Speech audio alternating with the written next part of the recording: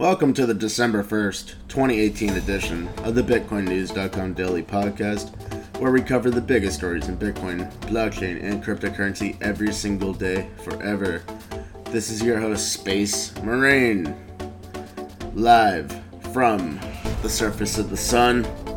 I'm on fire like the cryptocurrency market cap has been in 2018. Jumping right into the market analysis. Bitcoin is sitting at $4,120 on Bitstamp, and I'm doing this show on the morning of December 2nd. So, throughout the first, Bitcoin actually rallied after midnight on the first. It was below $4,000, and that spiked all the way up to about almost 4,300, about like 4,250 actually, on Bitstamp on the first, and then right before midnight, it crashed back down all the way to 4,015. Right now, it's crawled up a bit to that over $4,100 level. Bitfinex continues to have a higher Bitcoin price than the rest of the world. It's around $42.20. So that premium on Bitfinex is actually like 2 to 3%, and it seems to have settled out in the 2 to 3% range. It's stable in that range, and it's at that range because the withdrawal fees on Bitfinex are actually higher by 2 to 3% than like everywhere else. So because it costs more money to take Bitcoin out of Bitfinex and put it into Bitfinex, it costs more to buy Bitcoin there. It's harder to get money in. Tether, which is intimately related to Bitfinex, has a $1.85 billion market cap right now. The market cap hasn't gone up since they restored parity, but yes, Tether is still very close to parity. It's at 99.7 cents, and it's really steadied out near parity. You can look. I'm looking at the 7-day chart, which is included in like a little snippet on CoinMarketCap listings, and it looks like about like 4 days ago, that's when it hit parity again. Finally, it hasn't been at parity since early October. Like pretty much in September, Tether was at parity, and then by the time the first few days of October came around, it started losing parity. But Tether has definitely been at parity for like 4 days now, so it is back to being a stable coin, and that's good for the entire crypto economy, because people are depending on Tether as their USD analog, and it's quicker to send Tether between exchanges for arbitrage reasons than to send fiat between exchanges. So people that do arbitrage really like Tether and stablecoins, but there's a couple of other stablecoins too. TrueUSD, actually more than two. TrueUSD is at $198 million market cap. It's quite stable. It's actually above $1 though. It's at $1.02. And USD coin is at $178 million. It's at $1.01. And one thing I noticed about USD coin, since Tether restored parity, is that USD coin's market cap is not going up at all. TrueUSD rose up maybe a few $1 million, but it's not going up much either. Before, they were going up by leaps and bounds, and they were starting to look like they were going to really compete with Tether's market cap. They're definitely strong competitors. I mean, we're talking market caps approaching $200 million here for each of them, but I don't think they're going to approach Tether's market cap like for the foreseeable future at all. They might just kind of pause out near this level. I don't think people are going to sell off their USD coins and buy Tether, because whoever made that conscious decision to like get USD coin or TrueUSD instead of Tether, they're probably going to stick with it, and it would function just as good.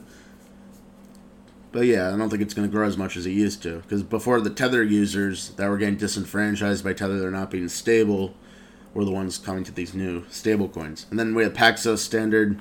It's at $168 million market cap, and I think Paxos actually went up a little bit in its market cap. And then if we look at the volumes, TrueUSD is at $25 million of volume, USD coins at $11 million of volume, and Paxos Standard's at $70 million of volume. So Paxos is being used more than all the other alternative stablecoins, I guess if you want to call it that. And then look at Tether, $3.2 billion of volume. So Tether is literally just like absolutely the most supreme reigning stablecoin, and that's not going to change anytime soon. How are the rest of our crypto coins doing? Well, we talked about Bitcoin. It's at a $72.5 billion market cap right now. That's pretty decent. Well, it was as low as like probably $65 billion when it totally crashed out to 3,500 or so. And then we have Ripple. It's actually below $15 billion now. So I believe Ripple was like around $16 billion maybe a couple shows ago. But yeah, Ripple's at $14.9 billion, 37 cents. Ethereum is it's holding its own. It's around $118. The price of Ethereum has actually been quite stable. Stellar, which is kind of like Ripple, is at $3.1 billion market cap. And then we get down to Bitcoin Cash ABC on the CoinMarketCap listings. It's at number 5. It has a $3 billion market cap. It's dropped below Stellar. It's at $173. And then Bitcoin, and then the evil cousin of Bitcoin Cash, or I don't want to call it evil, the cousin that does not like Bitcoin Cash ABC, but they're very similar, Bitcoin SV. It's Satoshi Visions, created by Craig Wright, pretty much. It's actually over $100. So Bitcoin SV is gaining on ABC. Bitcoin SV is at $101, and this is Craig Wright's child, pretty much. And yeah, so like combined, Bitcoin Cash is kind of worth like $275, because anyone that had Bitcoin Cash ABC or Bitcoin Cash originally got ABC and then SV. So anyone that was a Bitcoin Cash holder would have both of them, and that equals $275. Before the fork happened, it was like $600. And part of the reason the cryptocurrency market cap and market in general started to decline was because of the fork on November 14th. And that fork is mostly settling out and falling out, and where you're left with Bitcoin SV and Bitcoin Cash, both worth a lot less combined than what Bitcoin Cash was worth originally. So that was not good for Bitcoin Cash, for the investors or traders, people trying to make money off it going up. People trying to short sell Bitcoin Cash, that might have been a good thing. And then we get down to EOS. EOS is just consistently losing market cap. It's around $2.6 billion, or now less than $3 per EOS. And Litecoin at $34. It's doing a little better. It's over $2 billion market cap again. And then Cardano is the last crypto. It's at number 10. That's above $1 billion market cap, even though there's a couple really close. Cardano's kind of like a scientific version of Ethereum. That's what they said on their website when I looked it up once. And Cardano's at $1.076 billion market cap. It's up a little today. Monero is the number one privacy coin. It's like Bitcoin's pretty anonymous, but Bitcoin has like a blockchain explorer, and all the addresses are public. I mean, the addresses for Bitcoin are like a long string of letters and numbers, and if you use like a VPN and change your address every time, it could be pretty much anonymous. But Monero is really, really anonymous. Like, yeah, it's like untraceable pretty much if you use Monero. But for some reason, it didn't catch on as quickly as people thought, and it's down to $60. It used to be over $100 not that long ago. And Monero is just below $1 billion market cap. I bet, based on whatever exchange rate you use, it could be $1 billion or more. But it's at $996 million on CoinMarketCap. Tron is pretty close to $1 billion market cap too, really close, within like 1%. It's at $991 million market cap. And Tron's kind of like one of the number ICO tokens. It's basically like, they actually bought BitTorrent, and they're supposed to be like a file sharing, or like a content sharing thing for video creators or something like that. That's what Tron's supposed to be. And then they bought BitTorrent, which is like one of the number one peer-to-peer torrenting services for file sharing from the past. So because they bought BitTorrent, but not originally, I mean, I think Tron was already up there on the ranks before they bought BitTorrent, but that definitely solidified their position, so they didn't like lose completely out when all the other ICO coins started kind of going downhill. I mean, no major ICO coin disappeared as far as I know, but Tron held its own more than the others, is what I'm trying to say. IOTA, the number one directed acyclic graph coins, holding near 30 cents. IOTA hasn't been crashing out much either. There are some real uses for IOTA, such as Internet of Things and storing data in a much more efficient way than with normal blockchains. And then we have Dash, the number one X11 coins, at $93. I believe it was able to spike over 100 recently, but it lost a few percent, and then some. I guess it lost like 7% at least. And it's below $100 again at $93. And we could keep going down the list, and I'll mention a few more coins. I love Dogecoin. I always love Dogecoin. It's what got me into crypto. They're stable. They're at like $263 million market cap, like 0.00224 cents. So Dogecoin's doing okay. And I think long-term Dogecoin's actually going to be one of the top cryptos, just because they have a strong community and they have a long history. And then we go down the list to Basic Attention Token and 0x, which were both added to Coinbase. And 0x is at $227 million market cap, and Basic Attention Token is at $207 million market cap. It's really interesting because they're right next to each other on the CoinMarketCap list. Before they were not in the same spot, but now they're like right there together with almost the same market cap. It's kind of like, hey, Coinbase might be controlling the market dynamics with all the customers that buy it. And that might be a good thing for them, even though they've been going down a lot. Like, they went up a lot when they got listed on Coinbase, and then they went down a lot. But overall, they're kind of holding their own because they have all the U.S. customers able to buy it. I guess I could scroll down the list a little more and find just one more coin to talk about. Well, I see Digibyte down there. That's an old one. It's at $149 million market cap. And then Steam. Yeah, Steam's always fun to talk about. They're down 3.5% today. Some other coins aren't really going down, but Steam's going down today. But they're back over. Well, they continue to be over $100 million market. They're at $105 million. Steam was like $1 like a couple months ago, and they were like $8 during the peak of the rally. So Steam's only at 35 cents, and Steam had to lay off a lot of their employees, and that was received positively by the traders and investors for Steam. But we'll see how that shakes out long term. And then we have Augur. So Augur was like one of the most talked about ICOs. It was like an oracle on the blockchain where you can like make prediction markets and stuff. And their market cap is below $100 million, $95 million. And I believe they don't have that many users. Like during the elections, Augur was pretty popular. So now, moving on to the first story of the day. The oldest university in Switzerland, the University of Basel, not the University of Basel leaves, which doesn't exist, but the University of Basel, has awarded Vitalik Buterin with an honorary PhD.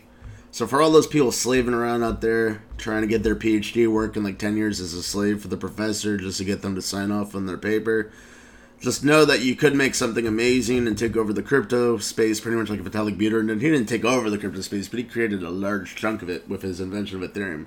And I think Ethereum is pretty good, actually. I've started using it now. I like it. But yeah, he's been given an honorary PhD. And that kind of just makes all the people trying to earn PhDs not feel so good because it takes a lot of work, and he just got one. And he kind of deserves it. He should be Dr. Vitalik Buterin because like Ethereum's an amazing invention, and if Satoshi Nakamoto was known, he would get an honorary PhD too. Like anyone that creates like the ultimate crypto, like Ethereum was number 2 for the longest time. I don't think Ripple's going to get a PhD. Well, maybe they could just buy one with some of the Ripple they hold in their supply. But yeah, Vitalik Buterin got his PhD, and this kind of like hypes up the university itself because it'd be like, wow, Vitalik Buterin's our alumni now. They could, like right now they can't say that, but in like a year or 2 or 3, they could post on the website, our distinguished alumni, Vitalik Buterin, etc., etc., etc. Because people won't remember that it was honorary because it really does count. It's a real PhD. So yeah, he didn't even have to go to school. He got the PhD. That's pretty cool. And then next story. Recent calculations show global mining energy supply to be mostly renewables based. So CoinShares does studies on like, I've seen some of their studies on cryptocurrency and blockchain in general. And they're saying most of the mining hash rate is supported by renewable energies. And this is something that's kind of known already. And they say actually that 77.6% of worldwide Bitcoin mining is conducted through the use of renewable energy sources. And we're talking like wind power, geothermal power, hydroelectric power. That's pretty much it. And that's most of the renewable energy.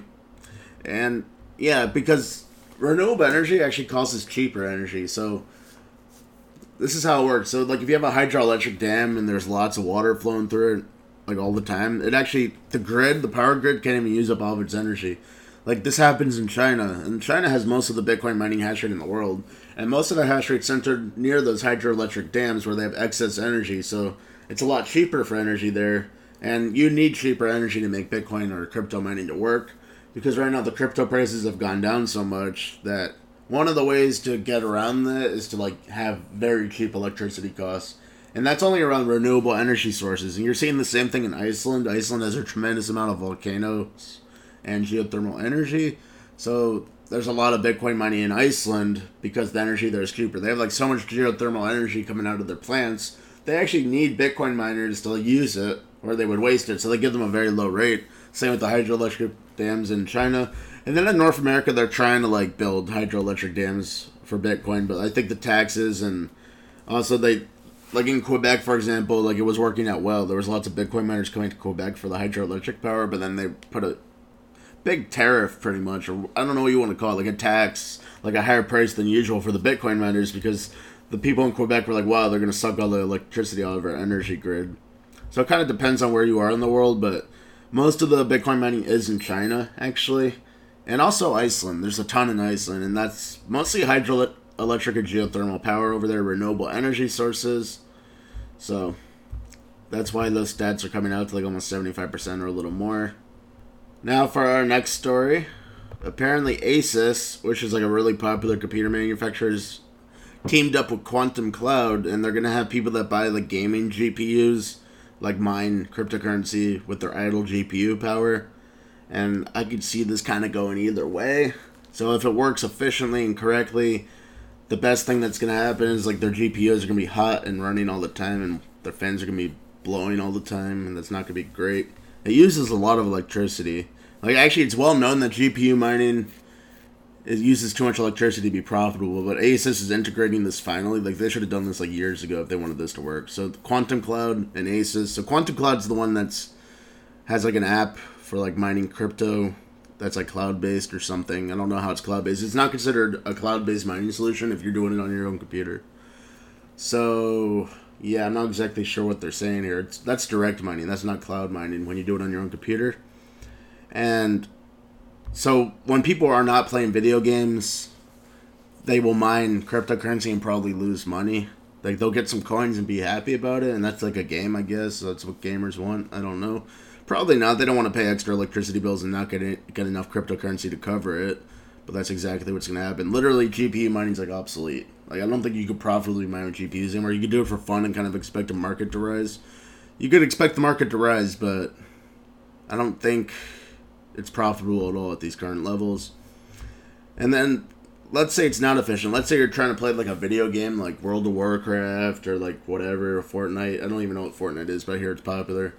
So, let's say you're trying to play your game, but the cloud mining app is like, oh, you have some idle GPU power, we're still going to mine. Like, it might probably do that. Quantum Cloud probably wants to mine as much as possible, because they probably get a mining pool fee, so they're going to, like, try to mine with any scrap of GPU power you have left. It might even compete with your video game.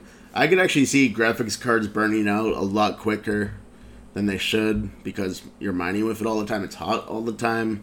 So not only do you pay a higher electricity bill, your GPU gets compromised quicker, because it's hot all the time. Plus, and like if your GPU starts to fail or get like decayed or whatever you want to call it for mining too much with it, that's going to hurt your video game performance. Plus, let's say it doesn't even get hurt, but it's just competing. Let's say it's like, oh, your video game's using like this much of the hash rate for your GPU, but you have this much left and we're going to mine with it right now, but then your video game's like, no, I need a little more, but it's already mining with it. It might compete and cause your game to lag out and stuff. I don't think it's a perfect thing.